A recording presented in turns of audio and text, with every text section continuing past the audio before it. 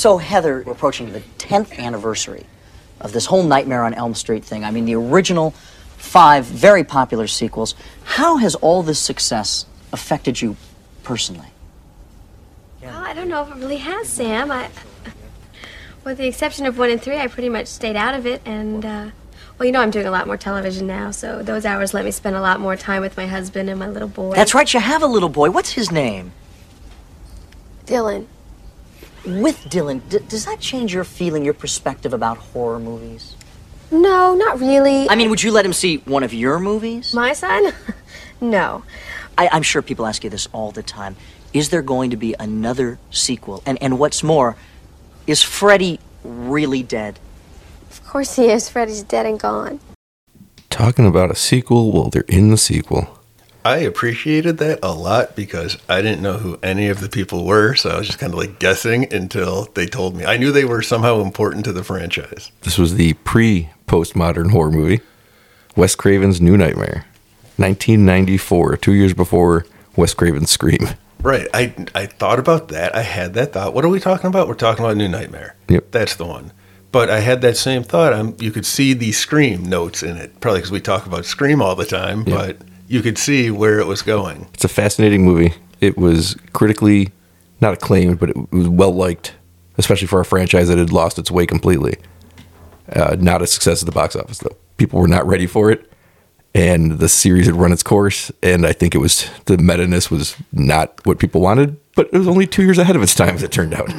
And it seemed, I don't know, it had problems. Like, it wasn't ready to make the jump. It was still kind of stuck with some of the stuff. It wasn't, like, meta enough. Like, too many, like, late 80s style. Like, like, just how it was filmed, how the shots are and stuff. Well, it's trying to evoke the original as often as it can because it's becoming that movie. Oh, yeah. Yeah. That would make sense. Yes. All right. I'll scratch that then. I think that makes a lot of sense. I can see it now. It was too high concept for the time. It was too high concept for me last night when I was watching it. Think of what this movie's doing. It's taking famous characters, pulling them into the real world, and being like, yeah, this is the movies that we made. That's crazy, especially for something as successful as Freddy was. All right. So, because I watched it late, give me the quick synopsis of it. Well, Wes Craven has a new nightmare. The end. And that was it. And basically, the Freddy franchise has ended, and Wes Craven in real life was asked if he had any ideas to bring it back, and he's like, you got to be kidding me. And he's like, let me think about it. And because he didn't really work on it again, he made the original. He co-wrote the third one, but it got rewritten anyway. That was all of his involvement. Famously not a fan of the movies that came after. Yeah, I remember you telling me. He brought this concept to them, and they were like, this is brilliant. Let's make it. And people were not ready for it. But what happens is, because the Freddy movies are no longer happening, Wes Craven in the story has been having nightmares, and those nightmares are what he's writing into the script, and the script is becoming real. Because Freddy is this ancient evil that he channeled into the character, and without that outlet anymore, he's trying to cross into the real world and come after Heather Langenkamp because she's the icon that defeated him the first time. Which it hangs together well. It's a fairy tale. Oh, yeah. Yes. It is. So we see these characters in the real life Heather Langenkamp. We see the real life Wes Craven. We see the real life Robert Englund. The real life Bob Shea, who is the producer. Okay. Yeah, because see, that's what I mean. I didn't know enough because it's been a long time since I've watched the franchise. I don't even know where we last left it. So, Oh, Freddy's dead. Well, they kept saying it over and over. That was the name of the last movie. Oh, I didn't even know that. See? How did he die? He gets blown up by his daughter in a 3D world. Was it with dynamite? Was Dracula involved? And there was like demons or something. I really don't remember the third one. The third one. Or no, the last one. Freddy's dead. That's 6. Yeah. Yeah. Okay. The only ones you need to know for this are 1 and a little bit of 3. And that was Dream Warriors. Dream Warrior. Okay. The 3 that Heather Langenkamp's in. The 3 that John Saxon's in. Who was John Saxon? Her father. Oh, yeah. Okay, him. Yes. Who is my favorite scene in the movie. When they're walking out of her house and he's calling her Nancy. And she's like, why are you calling me Nancy, John? He's like, why are you calling me John? And he turns around and he's dressed like the cop and the cop car's there and he's just back in the first movie. And she has to accept it. And then Freddy comes out of the bed. It's fucking incredible. See, that was cool. What I didn't like about the movie really was Freddy just being evil. I guess there were not a lot of jokes. There was not, That's what I liked about it. Is I get it. 5 sequels with the jokes. I know, I get that. For me, see, it's weird because now I'm not watching it in context. I'm watching it years later, so nostalgia is coming in, because the last time I saw Freddy was in the Freddy versus Jason. Right. So, which is after this, so you did get your jokes back. Right, you do get your jokes back, but again, I'm looking at it out of context. By the way, we do get that Freddy. At the end of that clip, Robert Englund comes out in his Freddy makeup, and he does all of his Freddy lines. And he's like, "Let's do lunch, bitch." That's what you get, all that stuff. I don't know. I love that they did that scene because it juxtaposes the character he'd become, the icon he'd become, with an actual, what he originally was, a nightmare monster. Which media has warped and trapped, and this it's is become Wes Craven's comment on that. It's a really cool concept movie. This is my absolute 100% favorite Robert Englund performance as Freddy Krueger. I love his version of this stripped down, just pure evil. Right. He's fantastic in it. When he pops out of the closet and is like, "Miss me." It's so good. Yeah, there are. It's got the moments all over it, and it's now that I'm really looking at it, it's like I knew it was turning into the 80s, but I didn't think about that as the whole film, like how it was filmed. Yeah. So my mind is now expanding. It's wrinkling as I'm thinkling here. This is one of my favorite movies, and there's 3 great Nightmare on Elm Street movies, and they're all so different. You have the original that's full of creativity. You have the third one, which is the excess in the best possible way. It's over the top in the best possible 80s ways. It's like this dialed to 11. And then you have this meta commentary on it. It's fascinating that all 3 of those exist in the same, what at that time was only 7 movie franchise. Like almost half of them were perfect. Like they weren't perfect. They all have flaws, but they're as good as they're all. Anybody can tell me any one of those 3 is their favorite of the movies, the best of the movies, and I'll agree with them. If they tell me any of their 4, you're a fucking idiot. Because it's not opinions. It's not possible to not have one of those 3 on top. Okay, I will believe you because I haven't seen them, but 1 and 3 are the ones I remember, and I've only seen Wes Craven's New Nightmare once before, and that was when it came out in 1994. Oh, the year of Jim Carrey. The year of Jim Carrey. The year of Carrey. Everybody remembers that Pulp Fiction came out, and Jim Carrey was in every other movie except this one and that one. That was about it. And Forrest Gump. Although I think he was probably in Forrest Gump. He was probably in the background somewhere. I think at one point he does travel to the set. You see Forrest Gump at the set of The Mask. Yep. And they just pop him in there, which is weird because he could have just done that, but they popped him in there. It's when he was running across America. He ran across the set. He ran across the set of The Mask. Yeah, everybody was remembers there. that. Yeah, you heard him in the background going, "Smoking." That's Hollywood facts right there. Yeah. That's everybody remembers. And if you don't, I would suggest watching that 3-hour slog of a movie and just seeing it all over for yourself. Is that how long it is? It feels like it. I haven't seen it since the theater. You say that a lot. I know. And because I watch things like one time, there's not that many movies I see more than once. You know what movie I've seen more than The once? Sorcerer's Apprentice. Well, yeah, obviously. But also Brendan Fraser's The Mummy. That's a good one. It is a good one. I watched the House on Haunted Hill remake like 100 times because it was the easiest thing to just throw on and never have to pay attention to. I don't remember. Oh, I think I saw that one in the theater with you. Jeffrey Rush. That's the last time I saw that movie. It's a tight little 2 minutes we did there. Thanks. So what were your... well, you already said there's things you didn't like about it. What were your overall impressions of Wes Craven's Nightmare? I remember really liking it back, and now I'm trying to put myself back when I saw it, right after the theater back then. At that point, I hadn't seen a movie in a long time. So, a Nightmare on Elm Street. So, how long ago had the last one, like Freddy 6? Freddy 6 was 91. So, it was only a couple of years. They came out... This is only 10 years after the first one, though, which is crazy because it's been 30 years since this movie. And he's only come back that one time. And well, there's a remake, too. Oh, yeah, we talked about that. I never saw it. Yeah, it's better that you don't. Okay, well, you see, that's what happened to me with the Evil Dead remake, too, was I just lumped it in with... They're 2 completely different things. Well, I didn't know that for a long time, so when I finally watched it, my brain was wrinkled for the thinkled. Well, this was only 10 years after the first one, so it went 84, 85, 87, 88, 89, 91, 90. They packed them in there, 94. Freddy was always my favorite of the big, the big ones. It's because you love child molesters. yeah, me and Jeffrey Jones. That's right.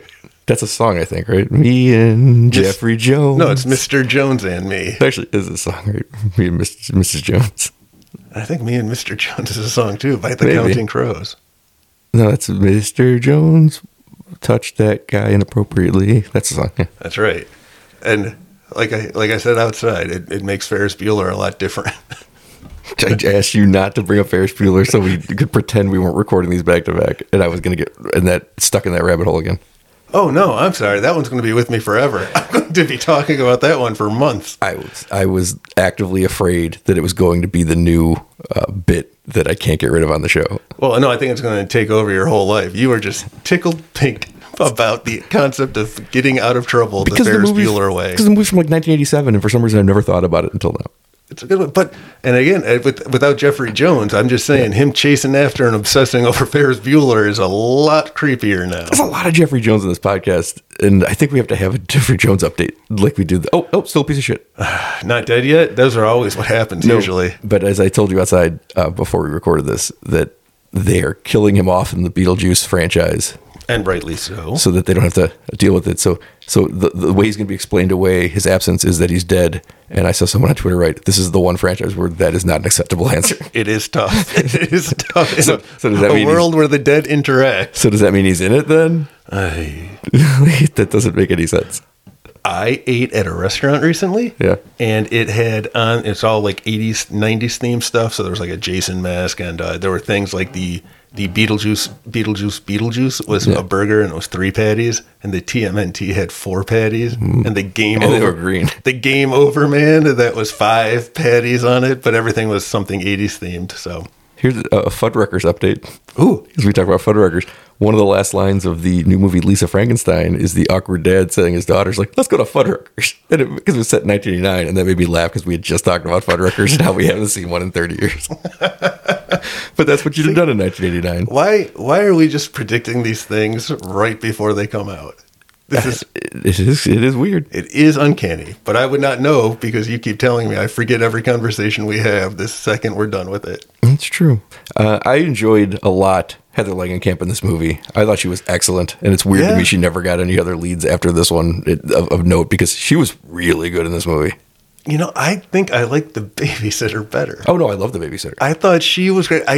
I was really bummed. There were very few deaths in this movie. It's true. Like, it's a different kind of horror movie. It was 4. If you count the 2 guys at the beginning. The 2 guys at the beginning. And then the husband and her. Yeah.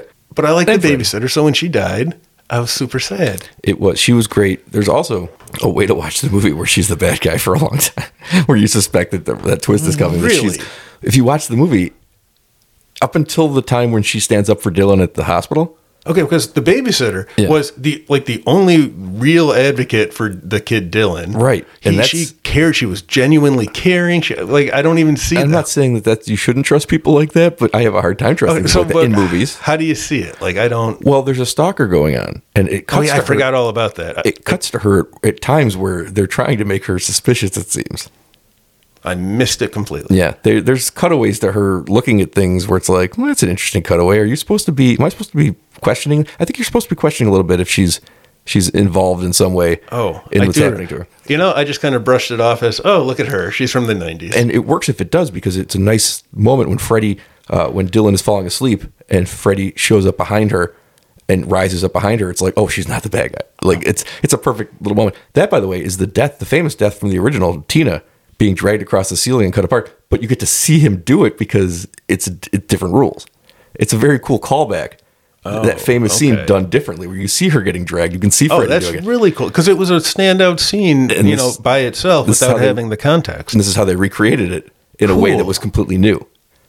That's really cool. It's a very cool movie.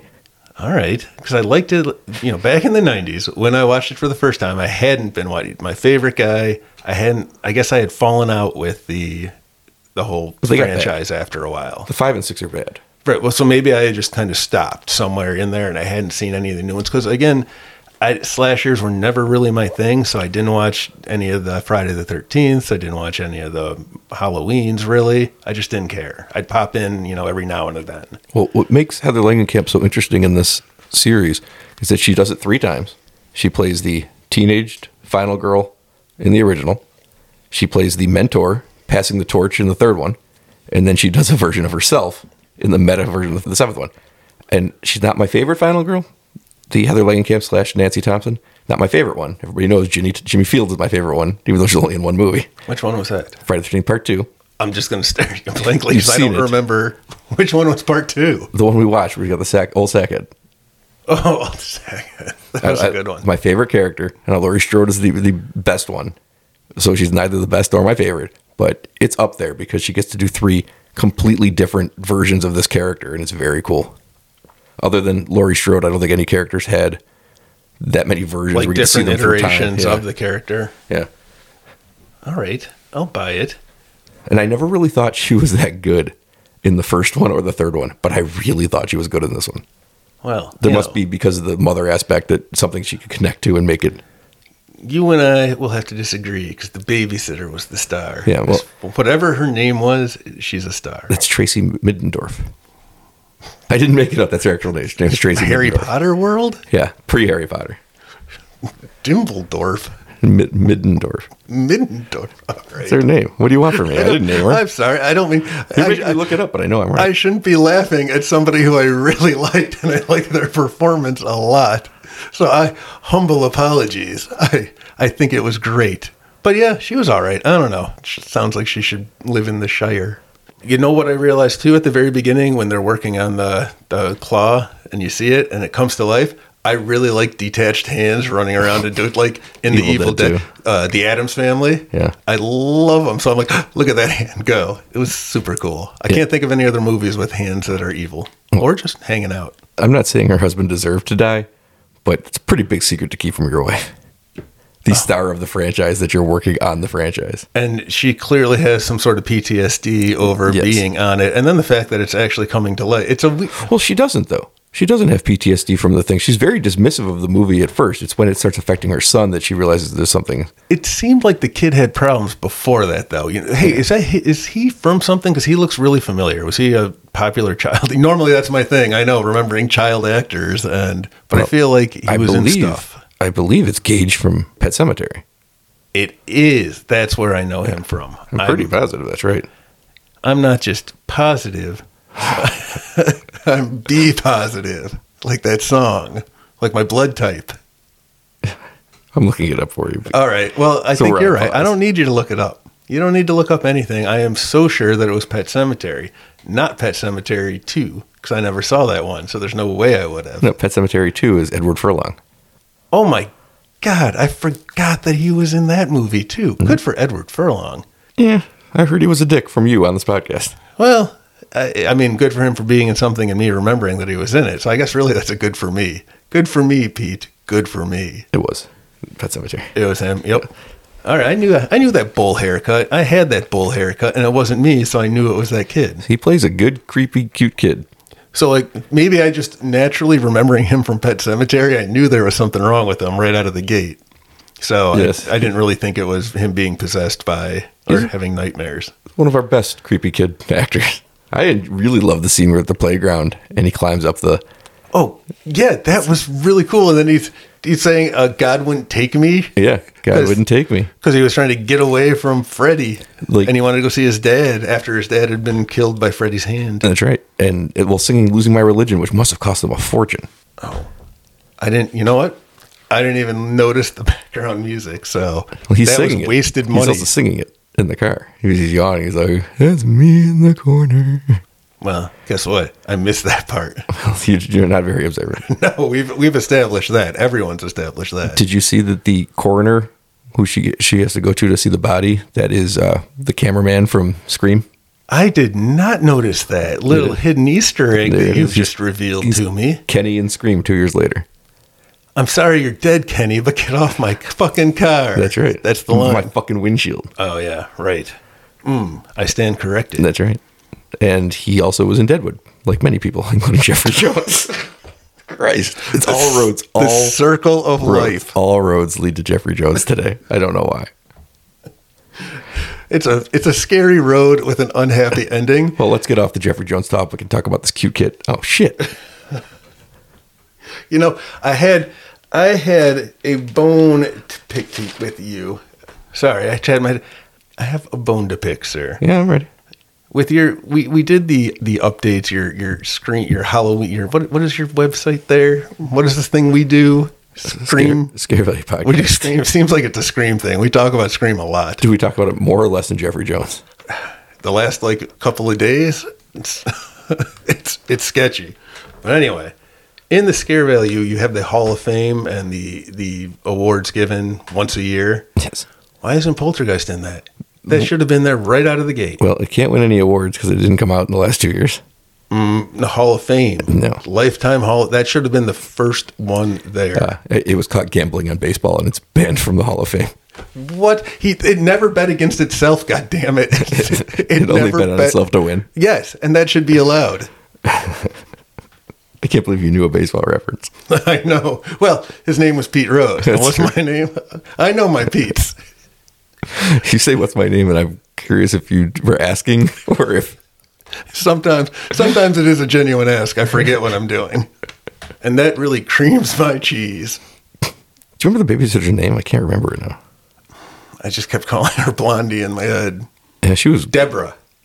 No, I don't think so. Barbara. No, we're not doing this. We're not doing Justine. Open the wrong box again.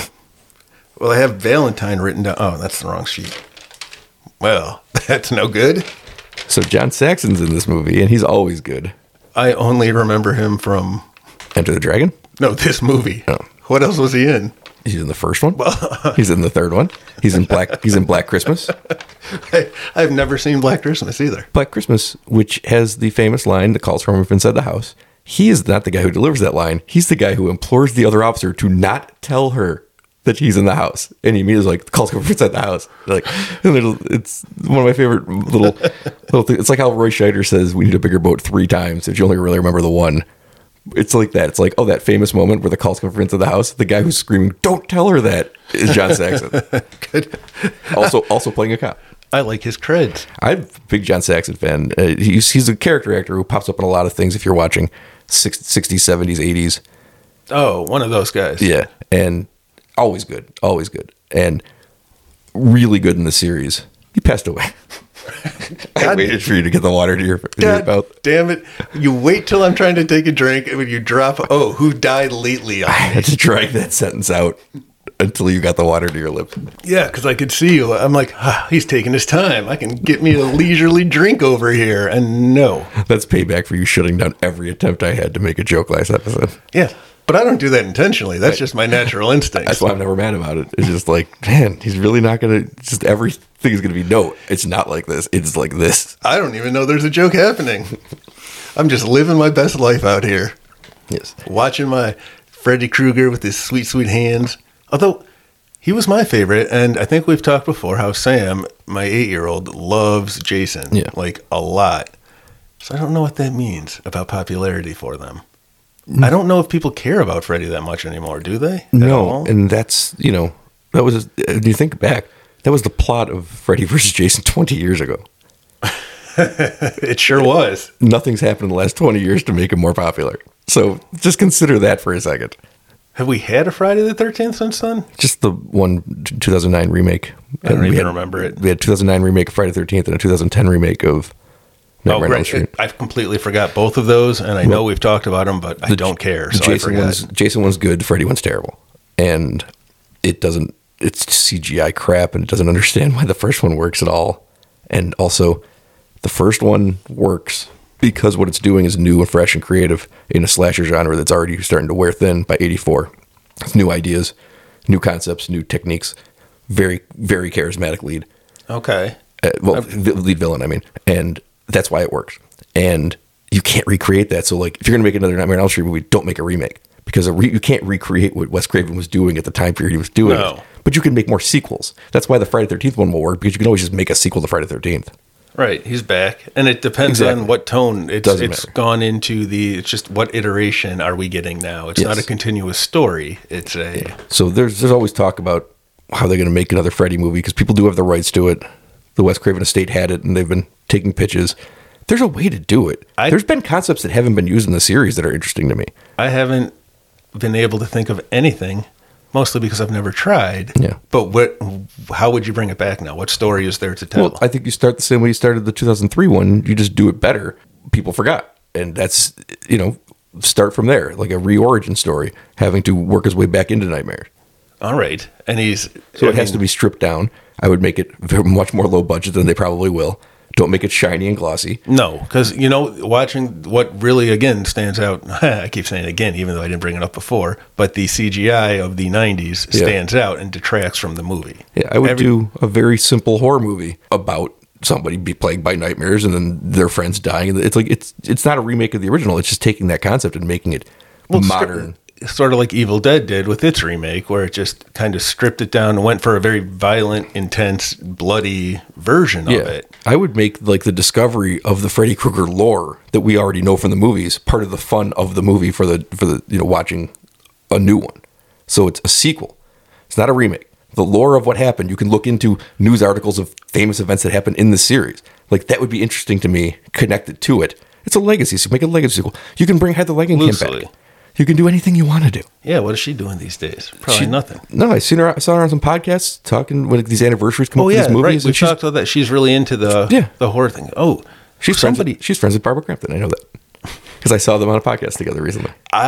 Is it weird that it makes me really happy that the two of them are friends? They have a group of horror icons, all these horror ladies that on a text chains. And they go to dinner sometimes. Do they have a cool name for themselves? Like the ladies of horror, not just Scream Queens, because everything is Scream Queens.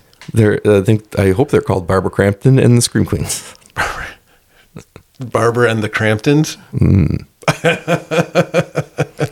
It made me happy that they were friends. Right, it did. All right, I don't feel weird now. Thank you. Yeah. Made me feel all safe. Now, Heather Langenkamp in real life at the time this was made was married to, just like in the movie, to a special effects person. This was not her husband playing himself, but the character's based on her real husband. Okay. Well, see, that was that blending of the stuff, not knowing. So I had to kind of that was my little detective game while I'm watching, trying to figure out what's real and what's not. Yes, that was really the head of New Line Cinema that's pitching her in the thing. Okay. And her. So he was pretty good for a guy who's not an actor. Yeah, don't tell him that because he was very egotistical. Oh, was he? So, man. A famous story from this franchise. I bought it. He and Wes Craven butted heads on the original because he wanted certain ideas in the movie, and Wes Craven just basically was like, fine, I'll fucking put him in there. And some of the things that don't work, like when she's running up the stairs and she gets caught in the stairs, but you can see that's an effect. Yeah. But he's like, there's no way to do this, but he wants it, so we put it in there. And then the whole concept of the ending, which is always rushed and weird and doesn't really work, that was his ending. And the story is that he tacked it on there without Wes Craven knowing, and he's like, I just don't care anymore, which is why he didn't work on the series for so long. Oh. But he came back and got to do this one, and he put Bob Shea in it, and he's like, that's basically how I think I got it greenlit, as I said, there'll be a part for you playing yourself. So this goes back all the way to 2. The guy who made 2, Bob Shea, wanted to be in the movie. So he's like, fine, we'll put you in the movie. And he is the leather-clad gay bartender. He just went with it to be in the movie? He didn't. I don't think that he realized. One of the things about part 2 was that nobody at the time making it, they claimed to not realize how homosexual the movie was. Oh, I didn't even know. Though it is very overt. Okay, I haven't seen it. So, including a scene where the character walks into a gay bar, leather bar, and there's a guy and the dog mask on and the chain. Yes, and Bob Shea is there with his leather. So he had to go pick out the outfit. He had to go buy things, and he was there with his daughters buying the outfit. And he was like, I think that's when he realized, like, what are they doing? But they did it just to be like, fine, fucking be in the movie. So he'd always been a little too hands-on with the series. But he is good as himself. I guess so. His sister. Don't tell him that, though. His sister is Lynn Shay from all of those movies. From those movies with Patrick Wilson? She's in this one. I saw him in something, too. She's in this one. Lynn Shay was in the movie I just watched? She's a nurse in this movie. Which nurse was she? Those nurses were... Not one of the 2 that she fights with. She's one that's just there in the hospital. I missed her. She is a teacher in the original, and she is a nurse in this one. So it's another fun callback. But they do a lot of callbacks to the original in this. The screw your pass. That's a line from the original. The what? I don't... She's walking... Because the whole world is turning into the world of the Freddy movies around Heather Langenkamp. Right. That whatever that... Yes. In the original movie, she's following Tina's body in the body bag she's in, being dragged down the hallway, and she turns the corner and she runs into a person wearing the Freddy sweater, and it's another student. She goes, "Where's your pass?" And she goes, "Screw your pass." And then he turns into Freddy and is like, "I'm coming to get you, bitch." You know, as he does. In this one, she runs into somebody in the hospital and she's like, "Where's your pass?" And she's like, "Screw your pass." And she doesn't even realize she's becoming part of the story again. It keeps these callbacks going. That's cool. It's very cool. All of that was lost on me because I don't retain things. The movie, like I said, it's brilliant. It just wasn't, people weren't ready for it, or they didn't want it. And I have a theory on that. This movie is meta, but not the same way Scream is. This movie is about the effect that making horror films has on the people that make them. Scream is the one that's about the effect that horror movies have on the people who watch them. Which one do you think became the populist hit? One is very up its own ass, and one is very inclusive. So one became giant hit. Because it's got the masses behind it. The other one kind of forgotten by time a little bit. Yeah, and now I'm still going back to when I watched it back when it came out in 1994. You did watch it like 2 days ago. I watched it last night. So you could go back to then if you want. I finished it this morning. You can go back to then if you want. No. I'm trying to put myself in context because the second time through, I wasn't as appreciative of it. But now talking with you, I'm saying... This happens a lot with our movies. I know. I like it when you tell me how I'm supposed to think. And I feel that I can go out and talk to people and I sound all smart. It's great. But I enjoyed it back because it had been so long since I had seen a Freddy Krueger doing anything. Mm-hmm. And it was nice to see him come back. And I remember being impressed by the story and how he was dark. But now I didn't want him dark because I wanted the nostalgia view of him. The fun one. I see. Yes. Do you? So because I lost. You're catching this at the wrong time. Yeah, wrong time for me to have watched it, but it's really solid. Whereas if you had watched 10 full years of 6 movies before this and they devolved into self-parody, this would have been perfect. Yeah, and I agree it was. So, and I can see it. There was a lot of fun stuff, just all those subtle things that I missed because I'm not familiar enough anymore with the franchise. Right. Again, you really don't need to know the first one. I haven't seen that in, a long time. A long time. Apparently, because I call out things to it, and you're like, oh, yeah, that was in that movie. I remember, and the only reason I remember that Johnny Depp got eaten by a waterbed, it's because Nicolas Cage introduced him to acting. Wes Craven said that he was going to ask Johnny Depp to cameo in this movie, and he didn't want to bother him because he didn't think he'd say yes, which is funny because it just shows how Wes Craven had no idea what was going on in the franchise because he did a cameo in part 6. I like that about Johnny Depp. Johnny Depp said later, he's like, I would have done it 100%. Well, he did the 21 Jump Street little cameo. He's like, I would have 100% done it. He's like, because I don't think Wes Craven legitimately didn't know that Johnny Depp had done a cameo in the shittiest one of the movies. And like Wes Craven returning, the guy who gave him his break, thanks to Nicolas Cage. Thanks to Nicolas Cage, who, if you want a quick fact, I'll give it to you now since, I don't know, you're busy talking about how much you like this movie. Well, I segued into it quite nicely all on my own. You got a little scooter and rode it over here? I did. I segued in. What was my fact? I forgot. Well, obviously, I got a couple quick ones. The 4 movies that he says are left in the tank, I mentioned Longlegs, and apparently that's coming out soon. You did not mention it on mic. I did, one time. Well, I mentioned it to somebody at some point in my life, Longlegs, and it's got Nicolas Cage, and it's horror-related somehow. Mm-hmm. It's coming out soon. And it might be a sequel to some other movie. The Black Coat's Daughter. The Black Coat's Daughter. I don't know that that's true. That's just something you told me without being able to tell me the name of the movie you were saying. Yeah, but it's the Black... And I don't know what it's about either, but this might be the sequel to it. So check that out. And what knick-knack fact do I want to give you today? Can I have the shortest one? The shortest one? All right, the shortest one is... Do you remember in Batman, the villain, the Egghead, who's very pun-centric? Played by Vincent Price in the TV show. You know who wants to play him? Let me take a guess here. Think hard. It might trick you. Jeffrey Jones. No. You don't think he wants to play him? You don't think he'd take that job if he got a chance at it? I think he would, 100%. We got a little Cliff Clavin, these are 3 people who've never been in my kitchen situation here. Are you telling me beyond a fact that Jeffrey Jones does not want to play the Eggman in a Batman movie? Well, yeah. Your question was, do you know who wants to play him? I gave you a perfectly reasonable answer and explained myself. Are you sure he doesn't want to play the Eggman? No, I'm not sure, but you're still wrong. Got some bad facts over here. No, because I have the answer written down right here. And you know what? In point of fact, this is a knick-knack fact, and I wasn't even supposed to ask you a question. That would fall under the Cage quiz hotshot. So, the answer is Nicolas Cage wants to be that pun-centric. Well, that's just a fact. It wasn't a question. It's a fact. Nicolas Cage wants to be Egghead in whatever Batman movie someone will put him in saying puns. Did you like that I knew it was Vincent Price? I was impressed. I had no idea. Color. Yeah, I didn't know, but that's cool. My other knick-knack fact was horror-related. We'll save that for another day. Boy, threatened me with a bad time. Yeah. And that's the end of my notes. Longlegs was horror-related. Is what? Longlegs was a Nick Cage update that was horror related. Yeah, but that was just like a little freebie. What a lucky day for all of us. Feel blessed, everybody. Feel blessed. Let's see. Who do you think played themselves the best? You got John Saxon playing John Saxon. You got Heather Langenkamp playing Heather Langenkamp. Robert Englund playing Robert Englund. Wes Craven playing Wes Craven. And Bob Shaye playing Bob Shaye. I don't. All right, I can't give it to Bob Shaye, even though I already said I liked him. Right. I'm not going to give it to. I don't like Wes Craven. I didn't like him. Right. I don't know why. He just bugged me. Sorry, Wes. I like most of your stuff, but. Well, he's dead now. God, I knew that was coming, too, because I remember that he died. He did, too. It was brain cancer. Oh, boy. You are just hurting me today. These are facts. I know. Your facts are cruel and cold, and it reminds me we live in a heartless world. Facts don't have emotions, and facts don't have opinions. But I do. I have them. I forgot what I was saying. Surprise, surprise. You've eliminated 2 of the 5 2 of people the who played 5. themselves. And then I like John Saxon. He played when he drove away, and she was like, no, stay. Oh, man, she kind of killed him, though.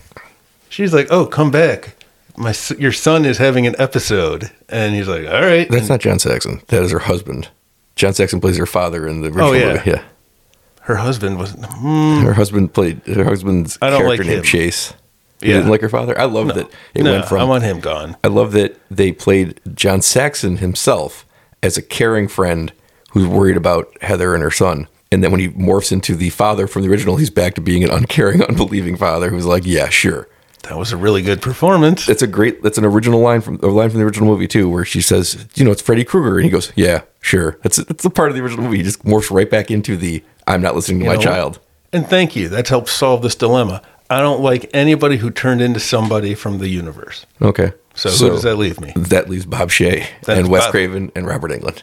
All right. I'm going to take Robert Englund then, because I like Freddy. How do we know that because Robert Englund went missing? Remember, they called? I do know. So maybe he actually turned into the 10,000 million year old demon, and he turned into the movie too, because he turned into Freddy. I really love the scene. Just going to not answer me because I think it happened. I said, we don't know. Okay, because he turned into him. No, because that makes no sense because we know what it is. It's an evil entity crossing over who took the form of Freddy. I think he turned into the movie, so he's out. I guess it's Bob Shaye. God damn it. Yeah, good for Bob Shaye. God, I've been waiting for this moment a long time. Anyway, I like the scene where after they do the talk show that we listened to at the beginning, where Heather's waiting for Robert Englund, who's getting swarmed by people for autographs, and nobody cares about her, which is why it's funny to me. She lives in this gorgeous house in L.A.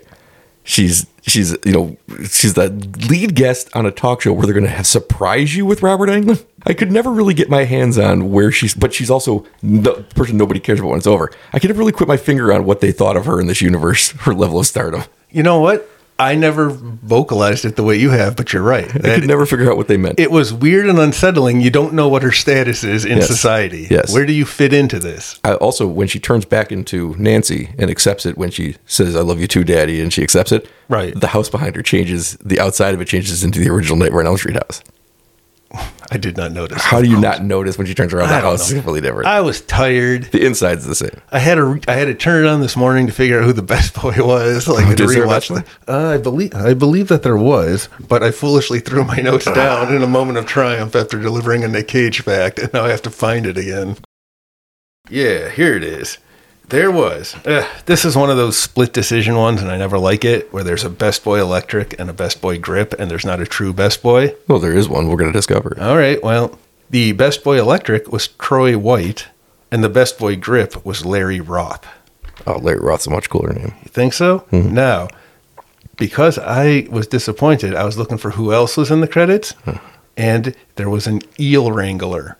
And the eel wrangler's name was Sean Lally from the Aquarium Center. So I want to throw him into contention for the best boy of this movie. There were eels. There were, and he wrangled them. Apparently. How well do you think he wrangled them? That scene where she stabs Freddy in the eye with the eel when they've crossed over to his fairy tale nightmare universe. Yeah. Has my favorite all-time fuck you moment in the history of film. Because the way the camera moves when it cuts back staring to her, at you, yeah. And she's been, he's been trying to kill her, and she stabs him in the eye, and she turns around, and she goes, fuck you. And it's such a fucking awesome moment. Because it's so earned for a character for a decade. having put up with his shenanigans and nonsense in fake movies and in real life. And he's got her son, and she delivers the best "fuck you" and punches him in the face, and it's so fucking cool. I can see that. I'll buy that. That was good. It was cool. Yep, I like it. It was. I enjoyed the movie. I really did. This is a rare final girl as a mother story. You don't get that a lot. This is why it's, again, her thing is so cool that she's got the teenage version, the adult psychologist version, and then she's got the real life Well, because mother. you kind of get that if I'm looking at Scream with Sidney Prescott. Like, you're getting the different, In 5, she comes back and she has kids, but the kids are not in peril. Right. I'm just saying showing a person at different ages because it's a long enough franchise. Her character doesn't change as much as... No, yeah. I'm struggling to think of any other final girl with children. Like, even, you get, Halloween H2O. But it's an older kid. He's 17. I don't even remember. But you do get that where her kid is the one in peril. I mean, I guess you get it with Judy Greer in the later ones too. But like, she's an adult. Like you're past the point of not a little. It's not that fear of having a little kid killed. That's a granddaughter in danger. I guess we can take that one. But for listen, I love Judy Greer, but like Laurie Strode, her job shouldn't be to protect her grown ass daughter. Right. Kind of on your own at that point. And she doesn't, because she dies in the second one. That's what my mom told me. Yeah. Like, push you out of the nest and fly away. I'm like, I'm not a bird, and this is an elevator. It was awful. It hurt. This movie had also a really good funeral scene. Very creepy in a way that isn't the normal Nightmare on Elm Street creepy, because it's not Freddy. Well, you see Freddy pull the son down a thing, but then the body of the husband comes out with his eyes bleeding. He's stay with me, Heather. Like, that was like legitimately creepy in a way that these movies are not. The tunnel and everything, the whole grave scene was really, it stand out. It has standout dream sequence. Not that, the ending one. So the ending, that rushed ending with the stairs, it was annoying with the stairs. Like, you can see that I assume it's supposed to be a dream, and everyone has that dream of slowing down and not catching, you can't reach something in time. But the tongue was super awesome. Yeah. Well, they put the stairs part in because of the original, where it's funny. As I mentioned earlier, that's the one Bob Shea was like, he demanded it, so they just like put oatmeal in there. We're like, we'll try it. It never looked good. So I just thought it was funny they had a callback to the thing that he never wanted to do in the first place. It was like an olive branch to him. Like, here, remember your great idea.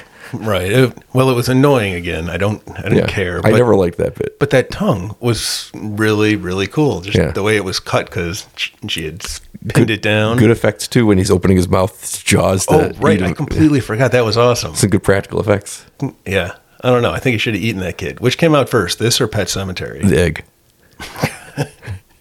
Which came out first? The one where the kid is like 8 or 10, or the one where he's 2? They look the goddamn same. This was 6 years after Pet Sematary. Yeah, they look the same. They do? They look the exact same. So later then. So he was older in this one. All right. Yeah. I was just thinking if they ate him now, it would have solved the problem. Or ate him first. The problem would have been fine if they just left him on the road. Just let the prisoners come by and clean it up. Again, I don't know how they found enough to bury him. And I don't know how he came out looking fine. Did he get hit really bad? I don't remember the movie. In Pet Sematary? Well, he gets hit by a semi-truck going full speed. And somehow he comes out with like a little gash on his face. And I'm like, no, I don't believe that that's what would happen. No, it would be like a little mist. Exactly. Last time we talked about this, for whatever episode it came up, did they just put in like Ziploc bags of pieces? Of him? Yeah, because that's all that'd be left. You've seen deers get splattered by, it's like this. No. That's why I hang out on the expressways every night. That's right. Just wait there. Put a lawn chair out. They shot Teenage Mutant Ninja Turtles 2, the Michael Bay movie, on that throughway. I watched that movie a lot. It's got Green Arrow in it. It does have Green Arrow in it. They're on the 33, and I went, ooh, I know that exit, and it's exciting. I do too. It's weird to watch because it is very much the 33. They were doing repairs on it, so they were able to close it down, and they had this long strip where they could just race down there all they wanted to. The little 2-mile road through the middle of a residential neighborhood. And you see it, and they're like, I've been on that road. They're going to cover it up or tear it up. A Quiet Place 2 was shot around here, too.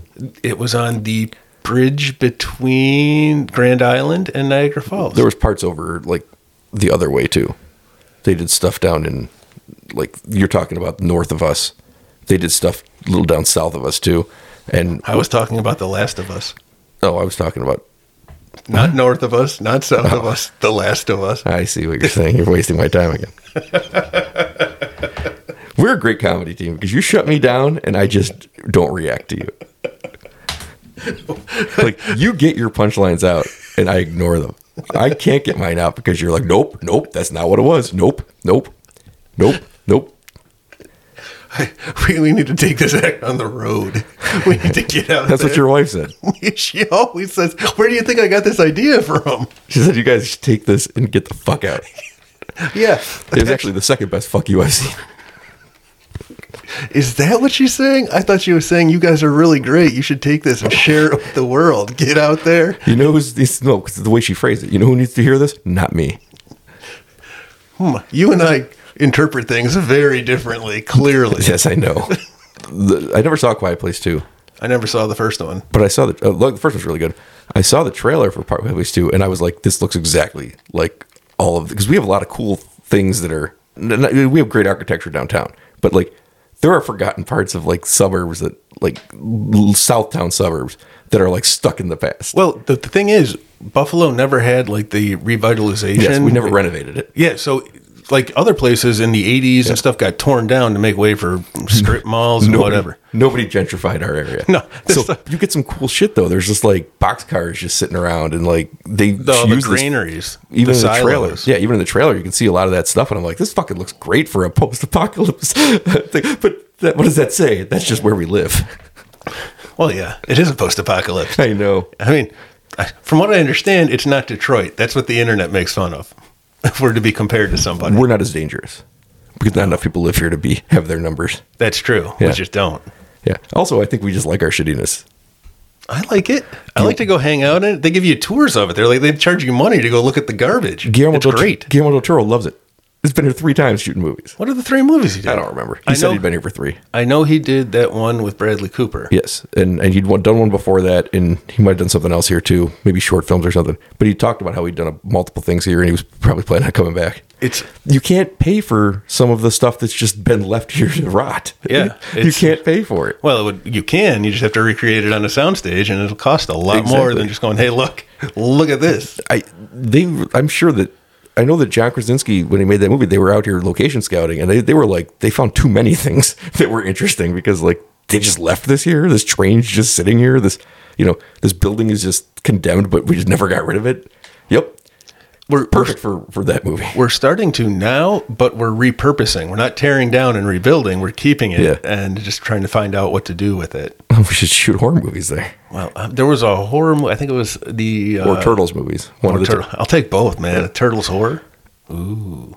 Yeah, why hasn't that been done? Wasn't the original comic more of like a adult thing? Well, it was a straight up parody of Daredevil. Oh, yeah, you told me that. Right. But it was more violent, more dark. There was no horror, but I'm sure there's ones because I've seen them at stores recently where they have the turtles as universal monsters. Oh, nice. Like Donatello's Frankenstein, I think. Let me guess who April O'Neil is. Gilman. Yeah, it was Gilman. I can't remember who anyone else was. You would think that Splinter would be the Wolfman. I think Michelangelo was Wolfman. That makes no sense. Dude, I'm just pulling these out of my ear. Obviously, the Bride of Frankenstein is Leonardo. And Casey Jones is Jason Voorhees. That would make sense. No, he just is Jason Voorhees. No, there's no change. It's just the Casey Jones action figure. Not a classic Universal monster. He just is Jason Voorhees. Yeah. I get it. It's who he is. Baxter Stockman is the Fly. There was...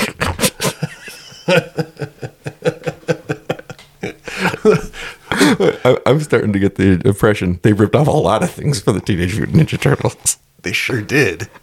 That stuff is groundbreaking. It'll fit any format. Who are the turtles going to fight? Who knows? That was all I had on the turtles. What is Kang? Kang? He's the Conqueror. We know that. He was also a brain. Yes. Who hung out with Pinky, who was a mouse. I never saw that show. I never saw the show, but it was on Animaniacs, which was fantastic. I never saw Animaniacs either. What were you doing? Watching Conan the Barbarian, the cartoon, or the Power Rangers? No, neither of those. I don't even think the first one's real. I think Gargoyles is on too. Didn't watch Gargoyles either. Man, you are missing out. One time in Gargoyles, the lady cop, accidentally shot somebody, and it was like deep and stuff. And this is what they talked about in a kids show after school. It's pretty cool. That was my gargoyle. I think Gargoyles is coming back somehow. It is, I believe. Yeah, I've heard rumblings, and by heard I mean I think I've seen things while I'm scrolling other things. Yeah, I saw a headline. Yeah, I headlined the shit out of that one. Yeah, Keith David. Keith David. He voiced the gargoyle, didn't he? Oh, I think he did. Yeah. President Palmer? No, Keith David's not President Palmer. That's racist, man. It's Black History Month. What was President Palmer's name? Dennis Haysbert. That was it. I haven't seen him since he was on that show with Angel, where they were soldiers. I think it's two different shows, but the same I don't premise. think that's right. He was definitely in 24, and he was definitely in Major League. And he's an Allstate guy. I haven't seen Major League in too long. But I've seen Major League 2 recently. Oh yeah, just yesterday. That's what they pull a Texas switch in that one, and Omar Epps is now Wesley Snipes. Yeah, they did. And they were like, "That's fine. I guess No one's gonna notice. Let's just slide that in there." he can't get traded or anything. He just not be in the movie. We gotta have the character. Right. Such an important integral character to the second movie. That was really weird. They never made the third one about that team. I never saw the third They one. went back to the minors with Scott Bakula, who leaped into a minor league baseball player for the second time. I believe that happens in the original show too. They never. The thing is, the first Major League ends with them winning the division, but going out in the first round. The next one they get to the World Series and they lose. Yeah. The obvious third one is they have to win the World Series. Of course. They went back to the minors. Oh, that's right. That was the third one. Back to the minors. Yeah. I didn't. Like the only guy who's back is Corbin Burnson, which explains why they couldn't win the championship, I suppose. I remember there was somebody who was somebody back when that movie came out, and I remembered him, but now I Is don't. it Scott Bakula, like I said? No, it's not Scott Bakula. He was always somebody. But I remember him from Necessary Roughness. I think you're right. There was somebody. Yeah. But I hate know how him right. I hate how like that works in my brain the same way it works in yours, where I'm like, oh, there was somebody who was somebody, but they're really not. No, that's the scientific term you've placed when you're forming a hypothesis. You go, it's the somebody who looks like who was a somebody, but he's really not a somebody. Yes, and the worst part is I had a face pop in my head. Yeah. And I I've feel got like the face. I feel like it's the replacement mechanic from Wings. That is the face that it's not, but it Are is you sure he's not in that movie? He's short-haired, Bud. like square. Bud, yeah, I don't think it's him. Man, this is fascinating for everyone else, the two of us sharing. I apologize to Dennis Haysbert. He came back for Back to the Minors. Oh. It wasn't that. Oh, Walton Goggins is in that movie. What? Walton Goggins is in that movie. I'm a Goggins head. I think this is the person that you thought. I'm Gaga for Goggins. Yeah, that guy. Yeah, that guy. Eric Bruscoter. Now, the question is, From what what? was he in? That he was from The Thing. He was in the thing? Ben Grimm? I thought he was First married base. to Alicia Masters. Let's see what he was in. Ben Grimm, we've established this. He was in Major League 2. That's where I know him So from. that explains why we knew him in the other one. Was he also? Yeah, Back to the Minors he was in. He played Cooter Mankins in Glee. Nope, I never saw Glee, No, which I think we've also established many times on this podcast. we have. He was also in Quantum Leap once. Maybe that's where I know Actually, him he was from. in 3 times it appeared. And he was in The Wonder Years. And Beverly Hills 90210. And Crimson Oh. Tide. I was a big 90210 guy. And Starship Troopers. Oh, that's probably where I know him from. I saw that one. And Nude Nuns with Big Guns. I didn't see that one, but I'd like to. It does sound pretty good. 2010 Nunsploitation movie. I did not realize nunsploitation was a thing. Oh yeah, think it Ben is. Affleck did it. It's The Town. Ah, man, people were so mad when that trailer. I've never seen people more angry at a trailer in my life. Because What? I've never seen the movie. So It's I a don't- good trailer up until the last seconds of the trailer, where you see the people robbing the bank, and you get the whole Ben Affleck story, and there's these robbers, and then they kidnap the main love interest for Ben Affleck, and you're like, oh, this is interesting. And then he pulls the mask off, and it's Ben Affleck, and the whole theater goes, why would you show me that? Because like I was in, and now you've shown me the entire movie. But that's not actually true. That's like the first scene of the movie. I'm not going to watch that movie, and I like Affleck. It was the most I've seen a theater turn on a trailer since the time I saw the trailer for Blood and Chocolate, and everybody laughed wildly when the title came up. I don't know what Blood and Chocolate is. It was like a movie from, I think when I saw it on the trailer around 2001, 2000. I was in Ohio. I was in college. And it's one of these, like, independent romance, stupid things. And then the title just comes up and says blood and chocolate. And the whole theater just like fucking laughed and laughed and laughed. That might have been on Wild Things, now that I think about it. So that might have been like 98, 99. I don't remember. I went to school for a long time to not get that degree. Oh, it wasn't even blood and chocolate. I'm making something up. That was 2007. Oh. It must have been a dumber title. When I was in Ohio, when I was in school, elementary school, they didn't teach me how to write cursive. And then I moved to New York. Nobody does that anymore, by the way. No, but when I moved to New York, because like in second grade, they taught us something called pre-cursive, because apparently we were too slow to learn real cursive. But I get to New York in third grade, and everyone knows cursive. And I'm like, what the shit is this? I still don't know what a Z is supposed to be. Like, I can't draw it to save my That's life. a Billy Madison joke. What is? Where they used to do cursive for this test. And he's like, I know all of it. He's like, okay, spell buzz. And he gets that Z, and he just starts scribbling. Because it's real, man. That's real. That movie resonated with me, and it's why it's my favorite. I like it better than Happy Gilmore. 100%. Oh, I like it better than Happy Gilmore. Everybody should. Yes, it's excellent. It's chock full of quotable lines. By the way, R.I.P. Carl Weathers. I didn't bring it up. What? You just did. What do you mean you didn't bring it up? You brought up Happy Gilmore. And you were just waiting like a goddamn crocodile. I've been watching a lot of nature documentaries. It was an alligator who took his hand, and then he took his eye. But you're like the crocodile that sits there and eats everything that comes up to try to take a drink of water. You're just waiting like, oh, he's going to say something. I'm going to say, that guy's dead now, or that lady died. It was not on my mind. No, but the second I said something, it's like it's a little trapdoor spider and it jumps back out. That's how memory works. Feels the vibration. That's not how my memory works, buddy. You said Happy Gilmore, and I thought, why was I just thinking of Happy Gilmore? And then I was like, oh, I remember why. And Pete's not going to like it. So let's share it with him immediately. Well, that's what we do here. He was Apollo Creed. He was. He was great. He also did a great Arrested Development bit where he played himself, and he was really cheap. Baby, I guess you got a stew going. I read that he was the one who came up with the idea to be portrayed like that. So the story goes, this came up before he died, but it resurfaced after he passed away, where Michael Hurwitz, who created the show, asked him to come on the show. And because he wanted to do a Rocky montage with Tobias, the Rocky 3 montage. And he's like, oh, I'd love to do it. He's like, but it's not just going to be a bad Rocky joke, is it? And he's like, no, of course not. He's like, so he never pitched it to him. And that was his whole reason for being for asking. But then he came up with the idea. He's like, you know what I'd like to be? I'd like to be one of those like, I'd like to play a guy who's so cheap that they're just like always looking for. And he's like, table scraps. Like, so they ran with it, and it's hilarious. He started off then as an acting coach who just kept mooching on to everything he could to get free stuff to get a stew going. Yep, it's pretty great. It made me like a Predator Zone. I like it. He did a lot of great things. He did Predator. He did all the first 4 Rocky movies. He was Chubbs in Happy Gilmore. He was in The Mandalorian. So he was relevant all the way up till now. Yeah. And he was a football player before that. Played for the Raiders. I did not know that. And then he went into acting and was fucking great. And the famous story of him getting the Rocky role was he was reading with Sylvester Stallone, who he knew was the writer of the movie, but nobody knew who Stallone was.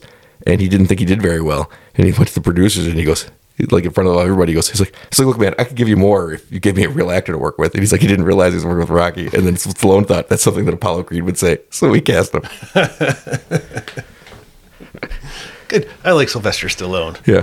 He's good stuff. I hope that holds up. What? You always worry about when you... Oh, God, no. You always worry a little bit to proclaim that you like something and then you find out like 2 weeks later. And you know this podcast has magical powers. Well, I was more concerned with I just killed Sylvester Stallone. Oh. I don't want that to happen. Well, time will take care of that. But I just more worry, though, of reading headlines one day and never clicking them and finding out that there's a Jeffrey Jones situation again. You got to be real careful to be like, oh, I really like that guy. Like, no, don't. Yeah. I got to really start harshly thinking about who I talk or what I say before I speak, which is my downfall. You have to put asterisks on everything. As of this recording, I really like so-and-so. Yeah. I was an idiot. Please delete this podcast. You have to be real careful with that. All right. You got anything else for this? For Wes Craven's New Nightmare? Yeah. What did you think of Robert Englund's performance in it as the... I liked him. It was weird because I'm so used to him just in the makeup and then seeing him at, like conventions or something. What do you think of the look he had? Because I think the makeup's great. The bone hand is great. Yep. Trench coat, weird choice. I had Dick Tracy vibes coming from it. It's a weird choice. I think it looked good, but That's a weird choice when you think about it for 1 second. Well, you would see the silhouette. So I was thinking Dick Tracy, because Dick Tracy came out, what, 90, 89, somewhere in there? Somewhere in there. And so it was still kind of fresh. It's still, I don't know why. It stuck with me. That silhouette is. He was famously a very yellow trench coat. Yeah, but when you just see the shadow on the wall. Yeah, I guess that's true. So that's what I just kept thinking of. No, it's Curious George, whose friend has a yellow trench coat. He has a yellow hat. That's the book I read. I'm pretty sure you read about a man in a yellow hat. No, it was a yellow trench coat, and he kept asking George to come play with his banana, and he would open it. Oh, no. Did your uncle give you that book? That's the book that I remember. Oh, man. How does this keep getting down this road? I don't know. Because you keep bringing up traumatic memories from my childhood. That's how memory works. I enjoyed how Robert Englund, how he got to play it as such a personal thing with Heather Langenkamp. And the first time he sees her, and he's like, Nancy. And he's so excited about it. And it's like, I found you finally. I really enjoy how it's this like eternal struggle, even if she's not the same person, between these two iconic ideas of the evil and the good, the final girl and the killer. I enjoy how it became elevated in a way that's not annoying. Yeah. About how it's more than just a movie. It's like a whole timeless tradition of story. Bringing in the entire idea of the mythos. Yeah, I get that. Yeah, I really enjoyed that. And I enjoyed how he played all that. And all their interactions are tremendous. And how slowly he creeps into the world is so great. And the use of earthquakes, which, by the way, the footage they had of that earthquake is because the earthquake happened. Oh, yeah, right. I remember that. So they went around and they just filmed real damage of everything. And they were like, we got millions of dollars of stuff. And we wrote the movie. We already were filming the movie when it happened. We got millions of dollars of stuff we never going to put in the movie. And it looked great. You know what? While I was looking to find out something more exciting than the Best Boy and so I found my Eel Wrangler. There were a bunch of different driving teams because they always have like a person who drives, like the captain and the co-captain and stuff. But there were multiple different things. And that makes sense now because they were driving all over to get footage of. Yeah, they were getting their weight in gold of B-roll footage of actual like destroyed pavement and buildings collapsed. It's funny. That was something that I remember a lot from the 90s, but I thought that I like that they worked that into, that's him coming into the world. Yeah. Like it stuck with me from then. That's the part I remember from 20, 30 years ago. The thing I remember, and maybe I'm wrong because I have never been able to find it again, but I swear to God, there was a trailer for this movie that never had Freddy in it. Yes, I saw that too. I've never found it. And I have a videotape. It's on, this is the problem. I don't have VCR anymore. And I have hundreds of videotapes in my garage. I got a VCR. Well, I have hundreds of videotapes in my garage. And one of them, it's an Xbox. I don't remember which video it was, but it's on the beginning, where they put trailers at the beginning of those tapes because they had to be super fucking annoying. Like, I bought the movie. Why am I still being sold things? But I remember that. That version of the trailer was on it, where the only hint that it's a Freddy movie, because it's about earthquakes. It's about his new nightmare, and it's a lot about earthquakes, is that the wall crack with the slash on it, that's the only hint that it is. It's brilliant. I remember because I believed that this was not a Freddy movie based on apparently that one trailer that I saw that does exist because I did not know it was a Freddy movie. I thought it was something else. It's not on the internet. Don't worry about it. It's out there. It's real. When I tell you, I've checked every corner of the internet. Yeah? You can believe that I'm telling you the truth. I have not been able to find the X-Men animated series' theme song, but I know it's real. No, and I know it's up. I didn't. It's real. And I know it's out there. I know that you made it up because it's sung to the tune of the Spider-Man song. It is absolutely. It's X-Men, X-Men fighting to save the world from Magneto, evil, and all those other criminals. See, you know it too. Because you sang it to me for 29 years. Because it's a real thing that you saw with me, and it was every Saturday morning. Believe that it ends with the line, and all them other criminals. Yeah. You gonna stand by that? Come shoes. Yeah, that's right. That's what it is. It's Chippendale's Rescue Rangers. No, they just used the same music. That happened all the time back then in the Twinkle Twinkle Little Star and A B C D E F G. They just swapped the same thing all the time. That's your example? Yeah. Twinkle Twinkle Little Star, A B C D E F G. See, same thing. Just like X-Men and Chippendale. Same thing. Final thoughts on your video's out there, and it happened. Yeah. It's no Freddy. It's a brilliant trailer. The no Freddy cut. The no Freddy cut. Release the no Freddy cut. Release the no Freddy cut. I love how this movie turns into the original movie. I love how she has no choice but to accept this to find her son. It's so epic to me when she does that. Everyone turning into their characters is fantastic. Yes, I love when it starts happening around her and she doesn't realize it, and then when she does realize it, and then when she has no choice but to accept it, and that moment where John Saxon turns back around and he's got his badge in the police car and he's in front of the old house, it's like, that's fucking awesome. Yep, you're in the dream world has now fully blended with reality, which they always played with, and now here it is. In some ways, it is just Wes Craven saying, look at the thing I created. It is beyond movie. It is the biggest story of all time that is everlasting. And in some ways, he's saying that, I guess, but really, I guess it's about just the notion of the good versus evil. But he's putting his thing on that pedestal. Like, it chose this Freddy thing. It's like, It's chose, yeah. It wants to stay with it. It likes what you've created, this version of itself. It wants to hang out for a while. It's a little full of itself, I guess. Well, he does. He was my favorite of the guys, the icon, so I'll take it. I understand. Yeah. And he is the most self-involved and self-absorbed of all of them. I don't know if he says bitch in this movie. He does. I feel like he does. I think he must. He can't have a movie where he doesn't say bitch. No. He said, From you know what? 3 on, he has to say it. Just like... It'd be like seeing Leonard Skinner and they're not going to play Freebird. All dead now. Just like my X-Men song, and just like your thing. It's out there. The X-Files? It's the X-Files? Yeah. I heard it's coming back again. No, it can't come back a third time. It might. I don't know. I haven't paid attention. That was my final thought. I think I saw that headline too. That's not a joke either. I think I read that headline and I was like, no, that can't happen a third time. And I moved on. Must be real then. The last one didn't get good reviews. I never saw it. I didn't either. Hey, you know what? I didn't turn off my phone again and it hasn't rung. Oh, you're not very popular. No. Oh, man.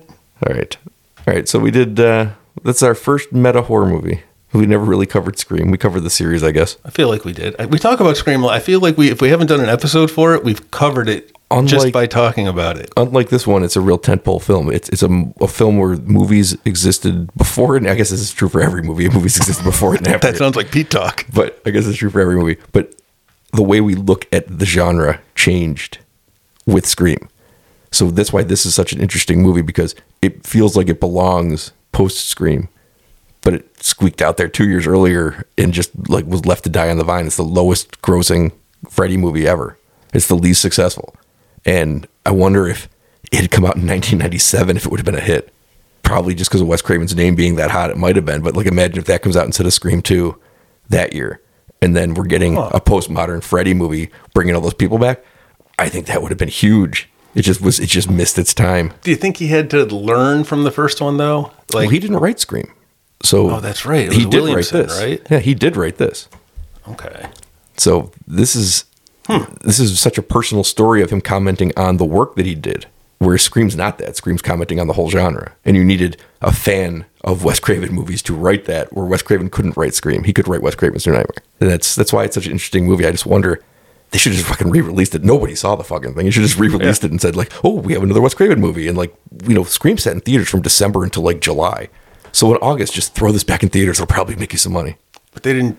I feel like that was new though. Scream was one of the early ones who did that. I don't remember a movie doing that, like being re-released. No, back then, Scream was not re-released. It just stayed in theaters for 8 months. But I remember there was a pickup. Didn't it go away for like a week and then it came back, or did it stay did that every later week? Because they wanted to get across 100 million, so they took it out of theaters. When it finished its run, they threw it back in there before Scream 2 came out, probably to try to get over. They do this all the time with movies. Okay. But the movie literally sat in the theaters for 8 months. It was there because I saw it yes, buttload of times with you. It just kept making enough money to justify being in there. And as you know from working in the theaters, that's where the theaters finally make money. They have to be in theaters for a long time. Oh, yeah. I'm sure this is updated by now because nothing stays in theaters anymore. No. But they make a very small percentage in opening weekend, and they make more and more as it goes on. Yeah. So the longer they could keep something in the theater, the better. Scream was making $5 million a week for 20 weeks. Best thing that ever happened to the theater. Because that's like 90%, like you say, going right. That's why all your popcorn costs $30. Only in like month 7. Yeah. Yeah. So I mean, but you said it changed now. And maybe it's different, but popcorn is still $30. Everything has to have changed now because everything comes to VOD within 3 weeks. So nothing's going to stay in theaters. I feel like the popcorn market at the movie theater, their prices have not been hit by inflation. They've always just been really high. They always have been really high. I don't think they've really taken any hits. I had some popcorn yesterday. Yeah? and it was terrible, and I loved it. I don't even know what it costs. I remember the last time I went to the movie, I think it was Trolls 3 World Tour or whatever the hell. Well, I can tell you what it costs because I thought about this last night. Because I always get a large popcorn and a large pop because it's just easy. Just like give me 2 of those. And if I finish it, I don't care. It's always just under $20. Okay, that's not bad. It's not too bad. I mean, it is when you consider the popcorn probably costs them 2 cents to make. $20 for popcorn sounds about right. $20 for popcorn and a pop. Ooh, you get both? That's even a better deal than I thought. So I was sitting there last night thinking about it. I was like, it costs like $19.50, $19.80, something. I was like, boy, what's going to happen the day this crosses 20? It's coming. But I'll be like, right now, it's like, it's high, but it's like, all right, it's one bill I give you. But like, I'm going to have to reach in and find another bill. Like, I don't know about this. I think you're not going to notice. Well, you use cash still, so. No, I didn't use cash. Well, then it's easy because you don't care. You're like, it's gone now. I haven't had cash in my pockets since 1994. I have a weird amount of cash for some reason. Wow. I don't know where I get this money from. It just appears in my wallet. I'm magic. Are the crows bringing it? They might be. They're putting it right in my wallet while I sleep. I've been working on those crows for a while. Kitty slipping that money in there to make you feel good about yourself. No, because well, this podcast is breaking in all the big bucks. That's right. So I'm not going to need her much longer. But she asked me for money. Like, you have any bills? We're going to go on the road with it. Yeah, we're going to go on the road. We should do. Oh, this is an off mic thing, but I'm doing it on mic because I don't care because it's funny to me. Who's Mike? We should do. Does he consent? I do it on mic. We should do a live episode of a podcast that no one's ever heard of and no one listens to. And I mean, we should just take this equipment, set it up somewhere, and start recording. and like outwardly to be like, hey, we're this because I know it'll be terrible, but it will be hilarious. A live podcast of nothing. Hey, you like Nicolas Cage? I do. Record it. We're gonna go somewhere. We're gonna get hand mics. I'm gonna shout Nicolas Cage facts at people. Yes. No. I'm gonna wear one of those sandwich boards. I'm not even kidding. We should do this live. Just go into like a parking lot and start doing this in the middle of winter. Yeah, it's nice out today. On a nice warm day, I think I can see this. This is what it's like to live in Buffalo. I saw it was going to be like 30 degrees today and the sun's out. It's gorgeous outside. It's so warm. I don't even need the sweater on. It was like 6 this morning. It was awful going to the bus stop. I'm going to figure out where we're going to do this live podcast, but we are definitely going to do this live podcast. All right. Well, look forward to that, everybody. But it doesn't matter that it's live, Pete, because no one will be there to listen to it. No. The whole point is you get reaction. There's not going to be anybody there. It's brilliant. There's going to be no... I can't wait for the Q&A section. Yeah, you know what? They can send in emails or call our lines. I'm going to figure this one out. All right. And we're going to do a live version of this podcast. I think it might end up being... Well, this is a live version. I guess that's true. We're going to get about the same result. All right. Ready? I'm ready. This is my audition for it. Okay. Because I had this, and this is from my joke box. Okay. Go ahead and pickle me, because I got the beats, and I'm being musical at the time. Like when I'm like... You want to lead off with "Imagine I'm Being Musical"? No, I wrote it down after because if it doesn't come through, but like I'll be doing something musical. Go ahead and pickle me because I got the beats. Oh, wait! I don't have a thing anymore. I said that to my 8-year-old, and he just stared at me. And he normally likes puns. Oh, there's a pun. I don't know what that was really. It was beats like you pickle beets by Dre. Yeah. That also, because I wasn't sure what to do with it, I moved it over to things that, like, what grinds my gears, what pickles my beets, what creams my cheese. I had a bunch of those going for a while. That might be a new segment. I'll bring up something that creams my cheese or pickles my beets every week. I gotta be honest with you. This act is ready for the road. We gotta do it. We're gonna go on tour. Forget one live episode. Kitty is gonna be so happy. She is. We're gonna hit all the major stops. Rochester. My mom's house. Grand Island. My neighbor's house. My basement. My upstairs. My garage, I guess. That'd be a new one. I don't know any place else. Batavia. We're gonna hit Batavia. That was pronounced Batavia in the original Dutch. Batavia. Hey, it's me, Batavia. Is Dutch Italian? I don't. Was that Italian? Batavia? Batavia. I think when you say it like that, it is. I thought it was Spanish. My dad is from Brazil. He taught me. Your dad's not from Brazil. Yeah, he is. He's Brazilian. Your dad's from Rochester. Well, when he was family 10. might be from Brazil. No, it was him. He was born in Brazil? Yeah, my kids are Latino. No. Yes. No, you have Aryan children. He is Brazil. Well, that's Kitty and her Polish genes. Your kids are so blonde and blue-eyed, the only people that could be the father are her brothers. All right, we gotta go.